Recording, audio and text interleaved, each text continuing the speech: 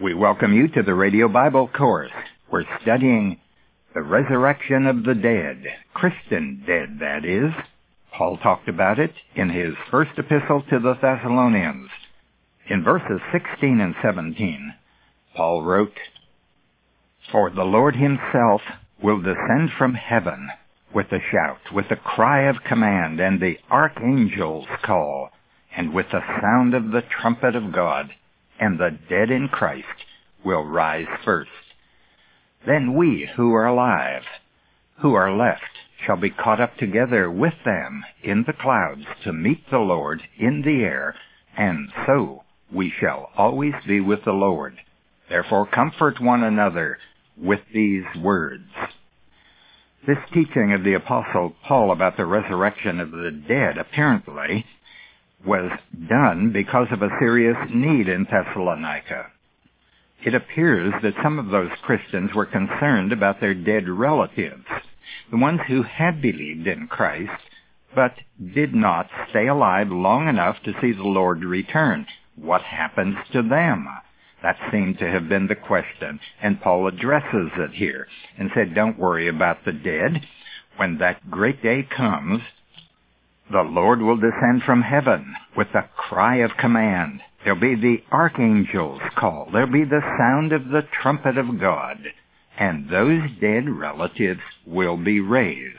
So whether Christ comes back soon or later, those dead relatives will not be left behind. And you who are alive there in Thessalonica, at the same time will be caught up with them in the clouds, in the air, to meet the Lord there, and from then on you will always be with the Lord.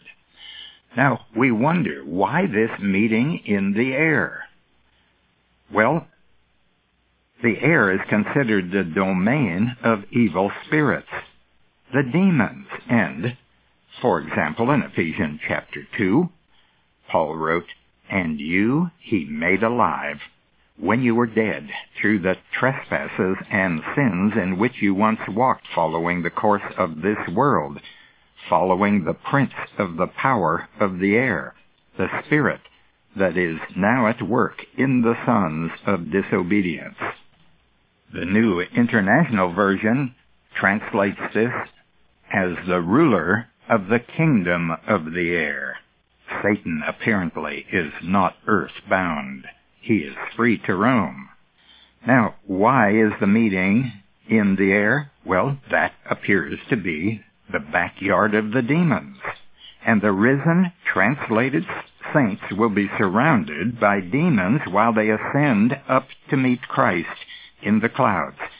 But not a single one will fall to their temptation or be harmed by them. This is a magnificent victory, going right through enemy territory to meet the Lord. It couldn't have been presented better. It shows the complete victory and dominion of Jesus Christ over all creatures. So great is that victory that the bodies of the dead will be raised and suddenly transformed, as will the bodies of the living. 1 Corinthians chapter 15 clarifies this, that mortality will take on immortality, and corruption will take on incorruption, and we will all be changed. There will be that transformation first, and then there will be the defying of gravity as God's power raises all those who belong to Him. Now, there's nothing in the Old Testament of saints being taken to heaven without dying. This rapture here is a New Testament revelation. There are two exceptions in the Old Testament of individuals. One of them is Enoch, the father of Methuselah, who walked with God some 365 years according to the Bible. And in Genesis chapter 5, verse 24, it says, "Enoch walked with God, then he was no more, because God took him away."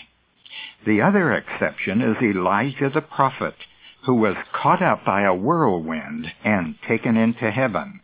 We read about that in 2 Kings chapter 2, verse 11. It's dramatic. Listen to it. It describes Elijah and Elisha walking together near Jericho down by the Jordan River. As they were walking along and talking together, suddenly a chariot of fire and horses of fire appeared and separated the two of them, and Elijah went up to heaven in a whirlwind. Elisha saw this and cried out, my father, the chariots and horsemen of Israel!" And Elisha saw him no more. Neither Elijah nor Enoch saw death. They were taken off of this earth by the power of God. And if God can do that with them, can't He do it by the power of Jesus Christ? If men can put up a satellite and dwell in it for weeks or months and circle the globe, can't God, by His power, lift up men, those who belong to Him? He can, because He has put His Spirit in each one of them. If God can resurrect the dead, surely God can raise them off of the earth into heaven. That's no difficult problem with God. At the end of chapter 4 of 1 Thessalonians, Paul closes with this comment, "Therefore, comfort one another with these words." He intends comfort by his teaching. This teaching about the resurrection of the dead and being caught up into heaven is not intended to terrify anyone, but to be their hope. That Paul wanted the Thessalonian Christians to know that their dead relatives are not lost, nor will these living Christians in Thessalonica have to go through the Great Tribulation and to endure to the end in order to join their dead relatives. The Thessalonians were already suffering some tribulation because of the name of Christ. They had believed in Him, and they had received what most early Christians received: the persecution and death. Jesus didn't promise His disciples a rose garden, and neither did Paul. He said we must, through much tribulation, enter the kingdom of God. But the Great Tribulation, referred to in the book of Revelation and by Jesus in Matthew chapter 24, is different from the ordinary persecution that these Christians went through in the first century. There is a tribulation that was foretold by the prophet Daniel. It's called the 70th week of Daniel. It's a week of years to be inflicted upon the Israelites, not the church. Now, in the book of Revelation, we have indication that the Christians will be lifted off of the earth before any of this tribulation breaks out, including the opening of the seals by the Lamb. It's an event described in chapters 5 and 6 of the book of Revelation. And John writes, "I watched as the Lamb opened the first of the 7 seals. Then I heard one of the 4 living creatures say in a voice like thunder, 'Come.' I looked, and there was before me a white horse. Its rider held a bow, and he was given a crown, and he rode out as a conqueror bent on conquest." John then writes about another horse, a red horse. Its rider was given power to take peace from the earth and to make men slay each other. To him was given a large sword. And then, regarding the black horse, its rider was holding a pair of scales in his hand. Then I heard what sounded like a voice among the 4 living creatures saying, "A quart of wheat for a day's wages, and 3 quarts of barley for a day's wages, and do not damage the oil and the wine." And when the Lamb opened the 4th seal, I heard the voice of the 4th living creature say, "Come." I looked, and there before me was a pale horse. Its rider was named Death, and Hades was following close behind him. They were given power over 1/4 of the earth to kill by sword, famine, and plague, and by the wild beasts of the earth. This is the beginning of the woes in the Great Tribulation, the last half of that 7-year period. The first half, the first 3.5 years, will be times of peace, when the world ruler establishes his power on the earth. He makes a covenant with the Jews And in the middle of that 7-year week of years, he breaks the covenant, and then the great persecution begins. But in heaven, judgment begins to fall on men on the earth. The Christians aren't here. Now, I earlier indicated that there is a passage in Revelation chapter 4 that seems to tell us that the church will be lifted up from the earth before any of this tribulation begins. Listen to chapter 4, verse 1. After this I looked, and there before me was a door standing open in heaven. And the voice I had first heard speaking to me like a trumpet said, "Come up here, and I will show you what must take place after this."